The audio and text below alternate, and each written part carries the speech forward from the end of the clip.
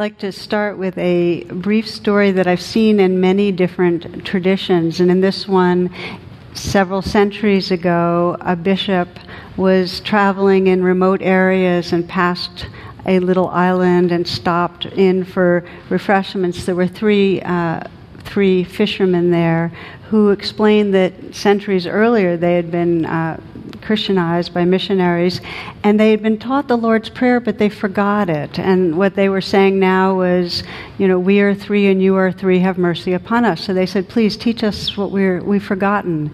And of course the missionary was, the bishop was appalled, and he set them straight, and he told them how to say the Lord's Prayer. And they were poor learners, but they gave it all they had. And he sailed off feeling very gratified that he had saved some souls. Well, as it happened, months later, he was passing through the same area, and he was saying his prayers on deck, and he noticed a spot of light in the far east, and it was coming towards him, and as it got close enough, he realized that it was the three fishermen, and they were walking on water. And they came within speaking distance, and they said, we hear your boat go past, and we came to meet you, and please, so sorry, but we forgot your lovely prayer. Please, so sorry, could you tell us again, we forgot. What was it? And then, of course, the bishop, quite humbled, said, go back home, my friends, and each time you pray, say, we are three, you are three, have mercy upon us. This is a story really of the power of intention. That what matters is not doing things right. Doesn't matter if we do things according to the book or what we expect or what others expect. What matters is the quality of heart and integrity we bring to what we do. It's that simple. What matters is remembering what we care about. As many moments of our life as possible. And really this is the theme of tonight, that the more we remember what matters, the more our life becomes organized around that, becomes an expression of that. So what we find is that when our words and our thoughts and our actions arise out of that remembering, that what matters is love, or what matters is truth, what matters is presence. When our life is coming out of that, there's a freedom that ripples out. It's healing for others. And conversely, when our words and actions come out of a sense of grasping or fear, we create suffering for ourselves and others. So in Buddhist psychology, the power of intention is considered right at the center of the path. So in a way you might consider tonight's talk that the path to nirvana is paved with good intentions. Okay? Just if you'd like to. It's up to you. I don't know if I'm going to name it that or not. So what is an intention? Okay, an intention is the mental and emotional energy that is going towards a certain experience or outcome. And every moment, the intentions is considered a neutral mental factor. Every moment intention is having us face somewhere, that where our attention goes, energy flows. So our intentions having us move to get more comfortable, or move to prove something, or move to protect something, or move to understand something. But there's intention behind everything. Often it's unconscious. Part of vipassana, or seeing clearly, this practice of mindfulness, is bringing mindfulness to that often unconscious process, so we're more awake to what's driving us moment to moment. If we see it, it doesn't have as much control. In fact, if we see our intention in any moment, in that moment, there's the possibility of opening to what might be a deeper, more pure yearning. I sometimes think of it like there's, a lot of waves on the surface, and we spend a lot of moments of our life being tugged around by them, driven by them. But if we begin to notice the waves, we actually open to a much deeper, more vast, more peaceful space where a more pure kind of intention arises for us. So we can see what happens on a very more superficial level with intention, that if you're on a road trip, okay, and you're hungry, you know that what you're watching is for the signs for the restaurants, right? You're not looking at the silhouettes of the trees and the way the sunset. You're kind of checking out which restaurant you want to go to, okay, if you're hungry. And if you're worried about an upcoming event making a good impression in some way, and when your child's talking excitedly about what happened at school, your mind is planning or rehearsing. Or as they say in India, when a pickpocket sees a saint, he sees the saint's pocket, you know? Okay? So we begin to notice, what is our intention?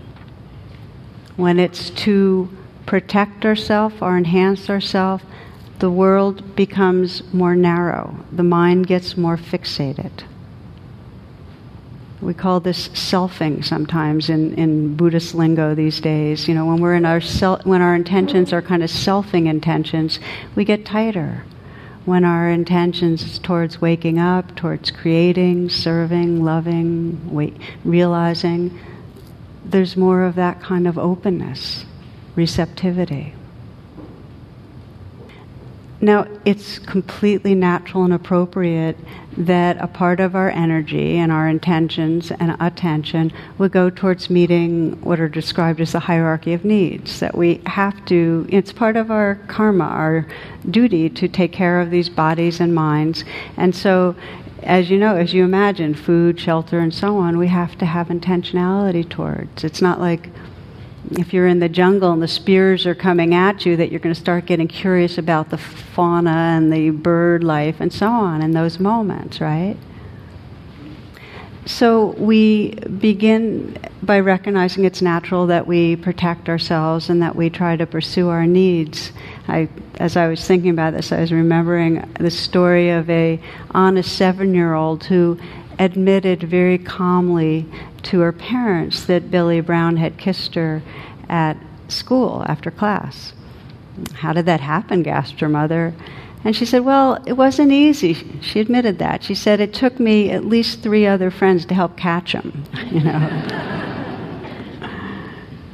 So we pursue. And the challenge is this, that for most of us, the suffering is that not that our basic needs aren't met for food, shelter, and so on, as much as that we have become fixated. Our development's gotten arrested, and we are trying to use substitutes to find satisfaction. And we're fixating our attention over and over and over again. There's a few ways we do it. One of them is the fixation on something's missing, my life is not enough. And that's one of the big ones, where it's like we're chasing Billy Brown all the time. In some way we're strategizing to get more attention, more approval, more achievements, more acquisitions. Okay?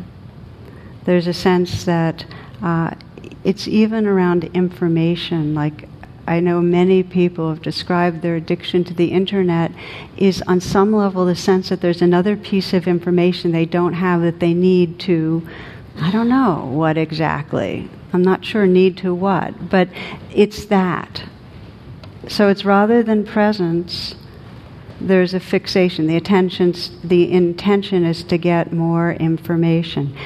For most of us, one of the big ones is just in some way making sure we have enough. There's one woman who writes, "I love to shop after a bad relationship. I don't know. I buy a new outfit and it makes me feel better. It just does. Sometimes if I see a really great outfit, I'll break up with someone on purpose."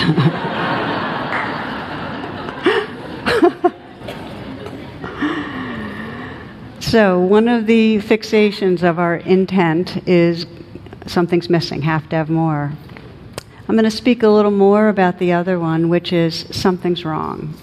And we get hooked on a perception that something's wrong, and all of our intention is around, in some way, how do I handle this? This is the problem. Life is a problem to be solved mentality that a lot of us are in a lot of moments. And there's a sense, that the spears are going to fly at any moment, and a lot of people are throwing spears at us. There's going to be the victim, or I need to throw spears, I need to protect, I need to aggress.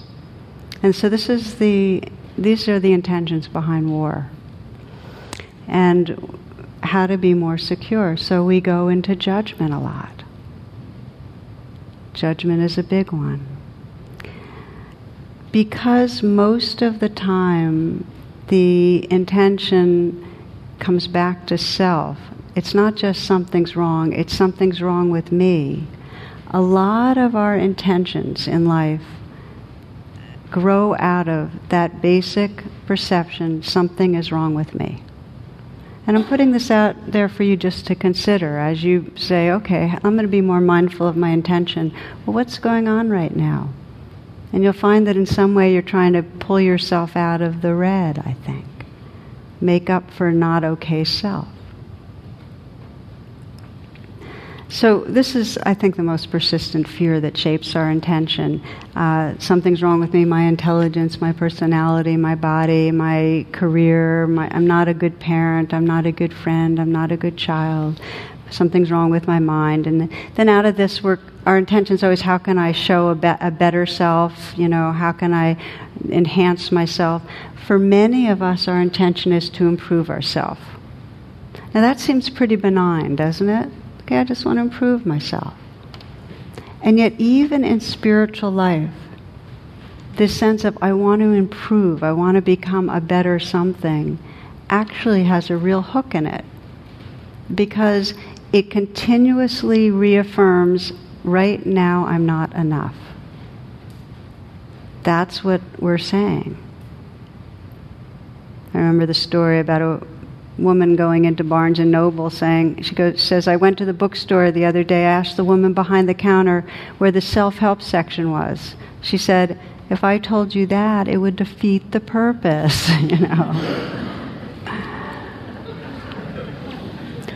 So there's this subtle level of the intention, okay, I'm just trying to improve myself, I'm trying to learn more, I'm trying to become a more generous person, I'm trying to tweak my meditation, I'm trying to be better in some way.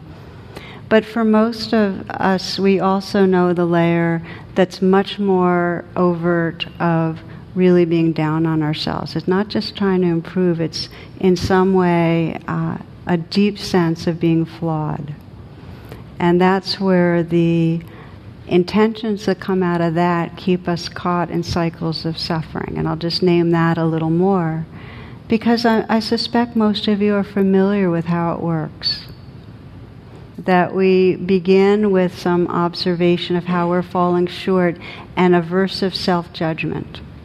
Aversive self-judgment and feeling insecure. And then our ways of communicating and behaving out of that insecurity, what do?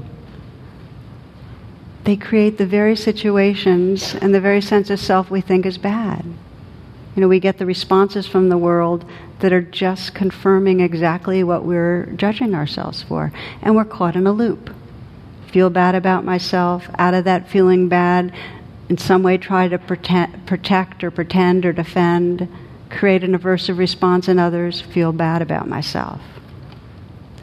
This looping and the way our thoughts and emotions loop is sometimes described as papancha, where we're going in this chain reaction, where we're having feelings and they're like generating thoughts about ourselves, and the thoughts generate more feelings, and that drives us to an action, and then the action creates a reaction. We're caught in a loop. Some of you might remember this from the Chinese Buddhist texts, and it describes this prison that we get into. It says, from intention springs the deed, from the deed springs the habits, from the habits grow the character, from the character develops destiny.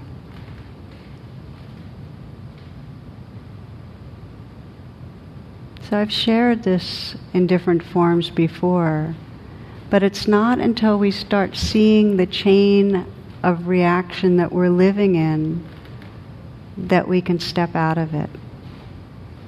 From the intention springs the deed. What does that mean? If we are living in a sense of something's wrong with me, and we have this inner energy, this movement to in some way, more thoughts, more self-judgment. We have this energy or movement towards in some way trying to fix ourselves or prove ourselves. And then our activities end up creating kind of reaction in the world. And then we feel worse about ourselves. And we stay in that loop. We land up in a place of suffering where we feel separate and we feel profoundly flawed. It just gets confirmed. So there's a bad news, good news about this chain of reaction. The bad news, or the difficult news, is that the more we repeat it, it's like putting water through a funnel or through a kind of groove, and the more it digs that groove like a river till it becomes a really strong current that's very defined. That's the neural pathway where we're creating. The more we feel this intention to prove ourselves or defend ourselves, and the more we do it, the more that neural pathway has strength. Creates a whole network actually of thoughts and feelings we're stuck in. So the bad news is that as we repeat it, the scientists put it this way, neurons that fire together wire together. We develop this really deep patterning of feeling like a bad self and having our intentions arise out of that. So that you can actually look at your day and see how many decisions, how many perceptions, how many actions actually came out of the sense of bad self. A lot. Gets organized that way. That's the difficult news. The good news is that it is possible to interrupt the chain of reactivity. Just in the way that these pathways are formed, they can be unformed. And so there's not one pattern that you have that you sense as suffering. Not one pattern. Whether it's a pattern of blaming other people, because that we do also, or a pattern of blaming yourself, or a pattern of feeling victimized, or whatever it is, there's not one pattern that we can't undo. So this was the invitation and the promise of the Buddha. I mean, the Buddha said, I would not teach you this Dharma if it were not possible. I would not teach you this if it were not possible to be free. So the beginning recognition in this good news side of things, is actually we can't change the past. Some of you might remember Lily Tomlin saying that forgiveness is giving up all hopes for a better past. You remember that? Okay, we can't change the past. There's only one place we're empowered if we want to alter these patterns. And that's right in this moment. And it's just this moment. It's not the idea of another moment. It's actually in the living moment that you can actually change your karma. Karma just means this pattern of cause and effect. What this means is that the most profound intention you can have is the intention towards presence. And I would frame it a little larger, towards loving presence, because presence can sometimes be misunderstood as aiming your attention in a kind of a harsh way on the moment, but loving presence has the softness that really allows us to inhabit the moment. That's the most profound intention you can have if you want to be all that you are, if you want the freedom from the limiting beliefs, if you want to really live and love fully, right here. So the good news is that right here and now, if we train ourselves to pause in the midst of a chain reaction, now we're getting down to the nits and grits. This is how change happens. You're in a chain reaction. You just did something that reminded you of a flaw. You just did something where you said something with another person that you regretted. You did something that reminds you of how your mind is not working well. You did some addictive behavior that is confirmation that you're out of control. You said something hurtful to a child, or just have that sinking feel, crushing feeling of being a bad parent, whatever it is. You're about to set off that chain reaction where your intention becomes to either badger yourself and try to condemn yourself into changing, because that's what self-judgment is. We're trying to slam ourselves into being better. Or your intention is to defend yourself so other people can't see what you did, or whatever it is. Instead of that, you pause. Okay, the pause is priceless.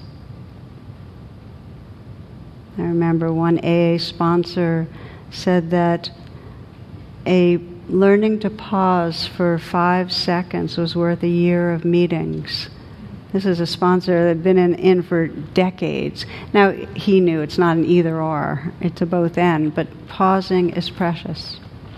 All the possibility becomes available in a pause. Okay, so that's the first step.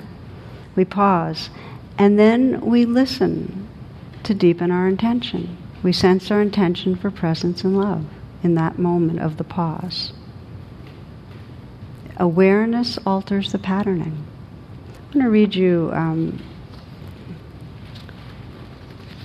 this is from Rumi.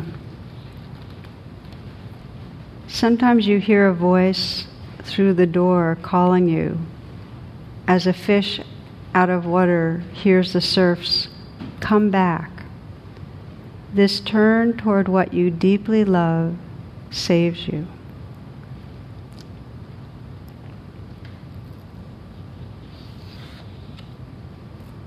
When you're caught in reactivity, when you're getting nervous, anxious, and speedy, when you're getting judgmental, when you're turning on yourself, when you're turning on another, when you're feeling somebody said something that wounded you and you're recoiling, any of those kind of things, if there can be a remembering to pause, in that pause you can hear the voice that Rumi talks about that says, "Come back." In that pause there's a little bit of more presence that allows you to turn back towards what you love, rather than playing out the chain of reactivity that keeps us locked in that small, separate, victimized self. Is this resonating for you? Okay. All right, we'll keep going then. Now, the meditation practices that we do, where we learn to wake up from thoughts and come back, where we learn to keep coming back to presence, is the core training. Meditation is a training in remembrance. But what we're remembering is not like an event that happened. We're remembering to be here. So that strengthens the muscle. If we can come back, we can get in touch with a deeper intention. Otherwise, we're actually being driven by more surface waves that are saying, oh, got to have more of this, got to be more comfortable, got to get this done, got to, we're driven by that. In a moment of pausing, there's a voice that calls us home, a little more audible, okay? So the last part of this talk, we're going to explore 2 ways of paying attention to our intention. And one of them I think of as becoming mindful of the habitual intent that's driving us. In other words, what are the surface waves that are really dragging us around? Can we become aware of that? And then the second is a mindful uncovering of the deepest, most pure intention, that voice that's calling us back home. On the habitual intent side, when you're in the midst of reactivity, it's very hard to say, okay, what is my deepest, purest intention? We can't, because we're getting all pulled around and there's something else going on that wants attention.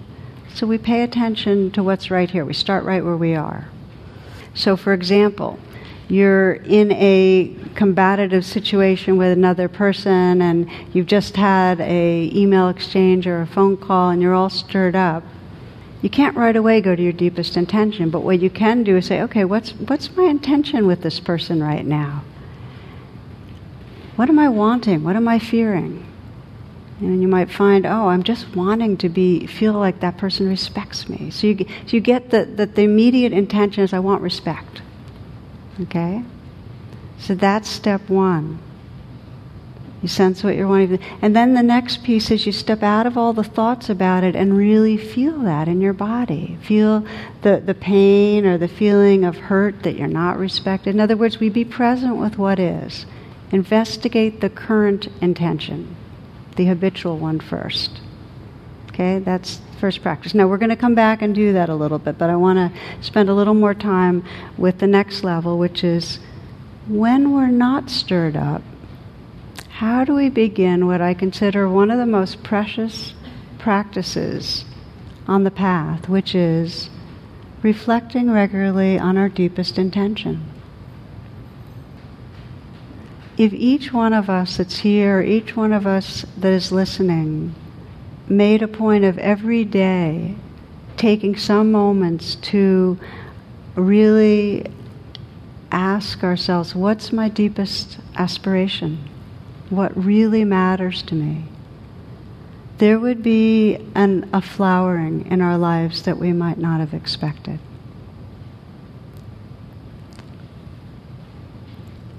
What we most deeply long for is really what we are.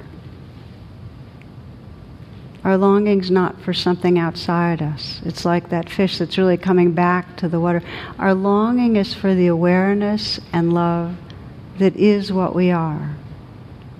And in the moments that we even sense a tendril of that yearning, there's a bit of homecoming right then.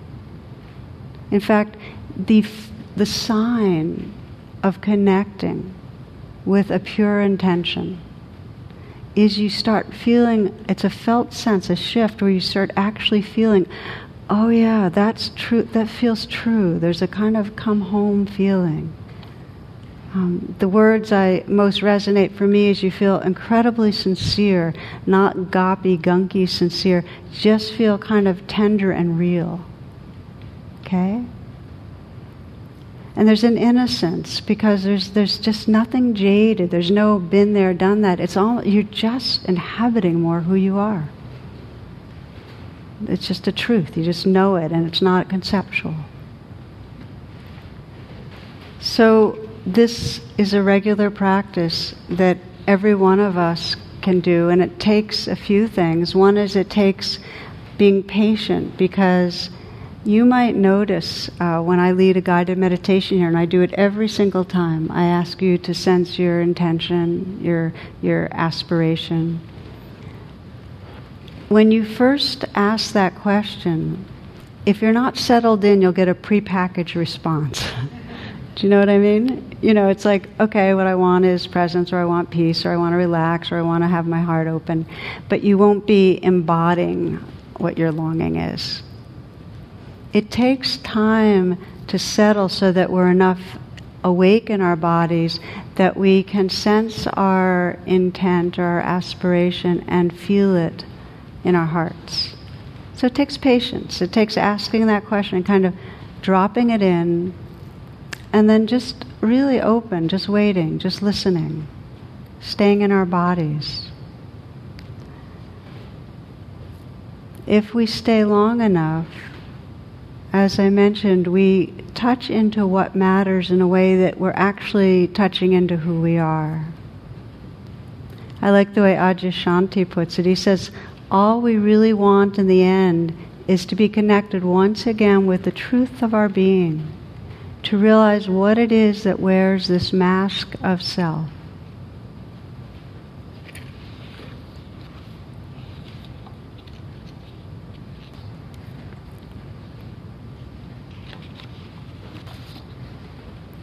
So again, you might consider the surface waves as the selfing waves, that they're natural, that waves are part of the ocean. I mean, we need to take care of ourselves, we need to take care of each other, our bodies, and so on.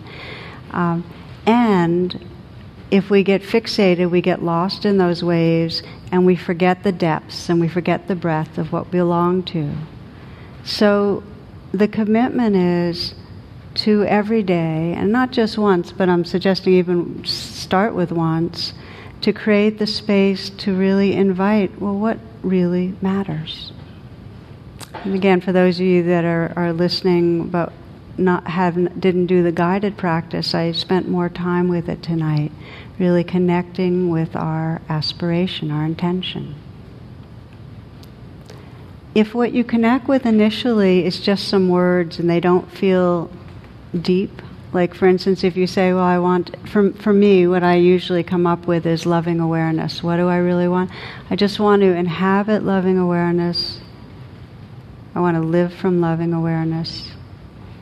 And often I'll say those words and I'll know they're true, but my body's not resonating with them, and that's okay. Because they are true, they still have a draw back home. So I just want to encourage you, if it feels mechanical as you each day check in with your aspiration, it's still valuable. At other times you really will connect, and it will have that sincerity. Now, one of the most powerful ways that we find that our aspiration comes alive is when we become aware of impermanence. When we sense a season is changing, we tend to be more present for the changes that are there. There's a kind of a relishing or a cherishing. There's a mantra I've heard several people use when they encountered their own mortality. And one story I'll share with you, a woman named Alana, who, when she told me she had breast cancer, my first thought was, oh, you're just too young. And her daughter had just turned 2 when the biopsy came back. And her first thought, of course, was, will I see her grow up? That was her first thought about her daughter. But then 5 years later, because we've known each other for a while, in remission, she talks about the gift of the crisis, as so many people do, as something that she cherishes, but she wouldn't trade. She wasn't seeking it, but she wouldn't trade it. And she said, I realized that what matters in my life is quality time with my loved ones. So she came down to this aspiration, I really want to be here for my loved ones. And she said, and before the diagnosis, her life was, as many of ours, shaped by a very demanding career and kept her speeding around. And she always felt like the two things are, I don't have enough time and I'm letting someone down. And they were hitched together. But after her diagnosis, her mantra became, I have no time to rush. I have no time to rush. So this is a shift in intention. This is, rather than being dragged around by the habitual intentions, the surface waves, she dropped deeper because she realized the truth of impermanence. I have no time to rush. I mean, what if we remembered that? What would our life be like? How many moments, instead of racing through and missing the moment, would we live? How much more life would we have if we remembered that?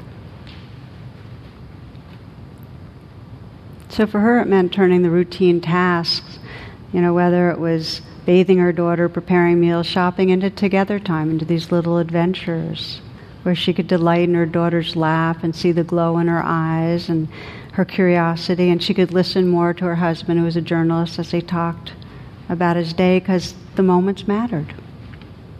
So I share this with you, and I remember when she told me, I still don't know how long I'm going to live, but she said, I'm not going to land up with my daughter going to college and feeling like, oh, it all just flashed by. Where did that time go? I'm living my moments.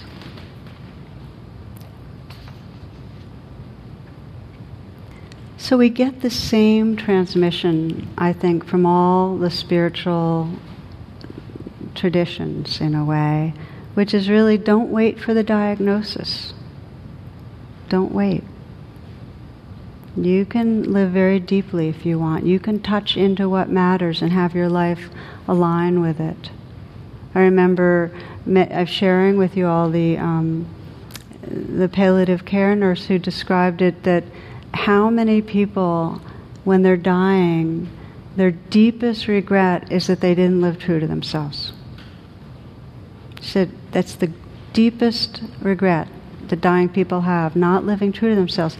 They did not, rather than listening to the depths, to what really matters, felt like they got tugged around by their own expectations of themselves and others' expectations of them. You know, the surface waves. So the teaching is not to wait, to begin this reflection now of what really matters. I think one of the main arenas that it seems so poignant is with each other. I mean, how many times, even with the people the dearest to us, are we either, doing parallel playing or just missing each other because we're preoccupied? How rare is it of really, really connecting?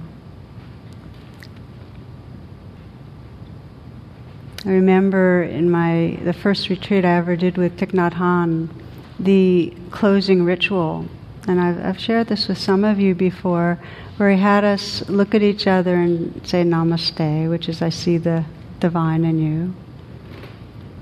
And then he had us hug each other, and with the first breath we reflected, I'm going to die. With the second breath, you're going to die. And then with the third, and we have just these moments together. Can you sense how full these moments become? How much we're contacting what matters when we let the truth of, hey, it's really passing.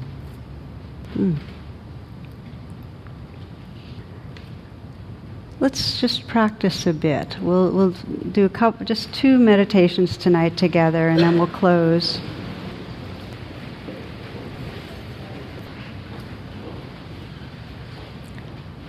So the beginning of knowing, if you want to touch what really matters, come into your body.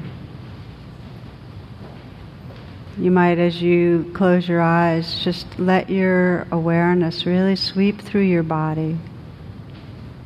Know that you're here.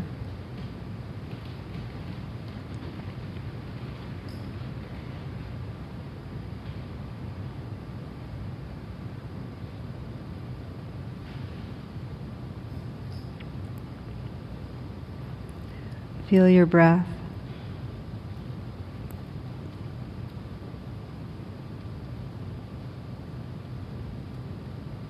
And you might sense the breath at the heart, so that as you breathe in, you feel whatever the experience of your heart is. Breathing in and out of your heart.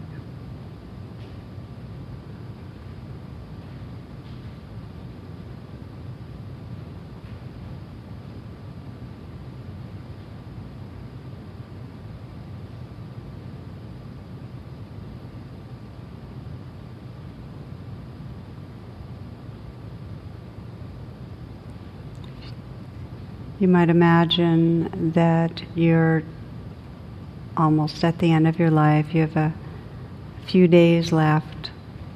You're able to move around, do things, be with people. What would be most important?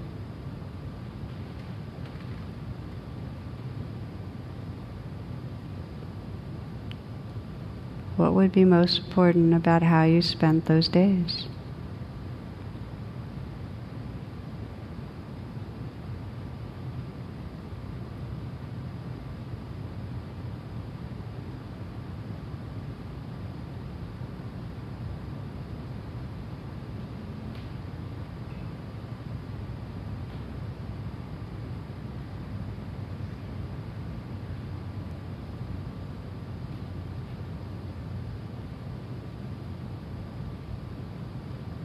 Now come even closer and sense you just have a few minutes left.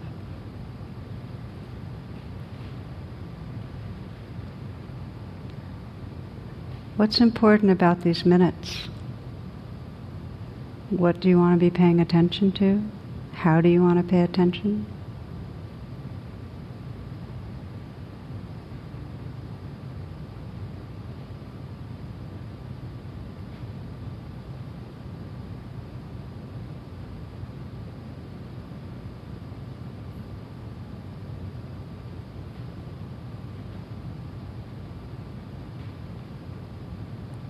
What do you want to trust or experience or know? This is your aspiration.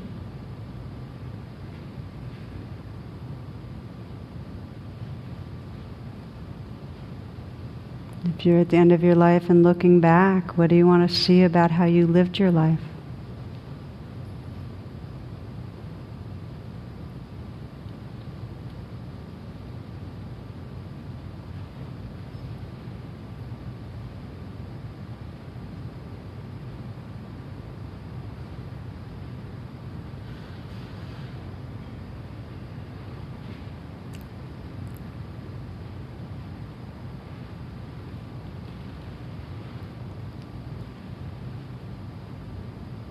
Bringing to mind perhaps a person that you care about dearly.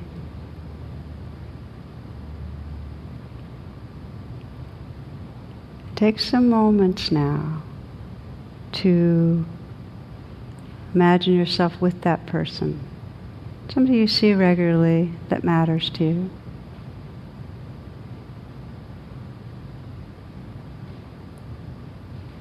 And explore this ritual that Thich Nhat Hanh teaches. You might imagine bowing and just looking into that person's eyes and sensing the sacredness, sensing the mystery that's looking out at you, that's the same mystery in you looking at that person. Just sensing awareness, consciousness.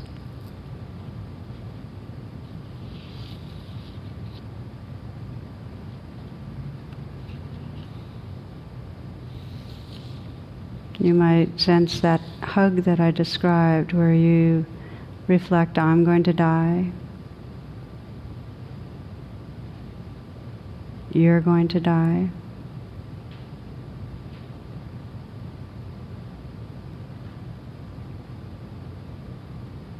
We have just these moments.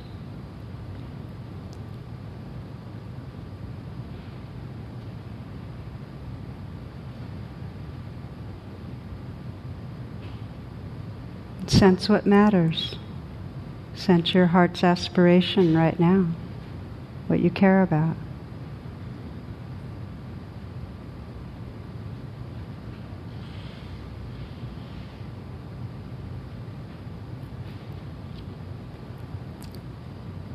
Sometimes you hear a voice through the door calling you, as a fish out of water hears the surf's come back. This turn toward what you deeply love saves you.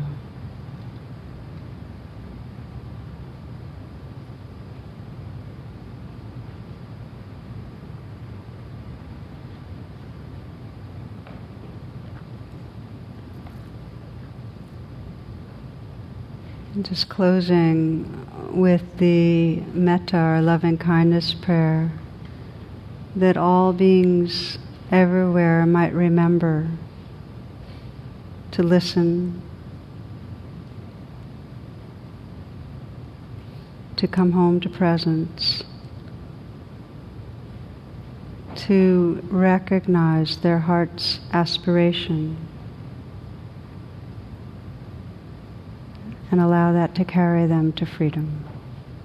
May all beings awaken. May all beings heal. May all beings be free. Namaste.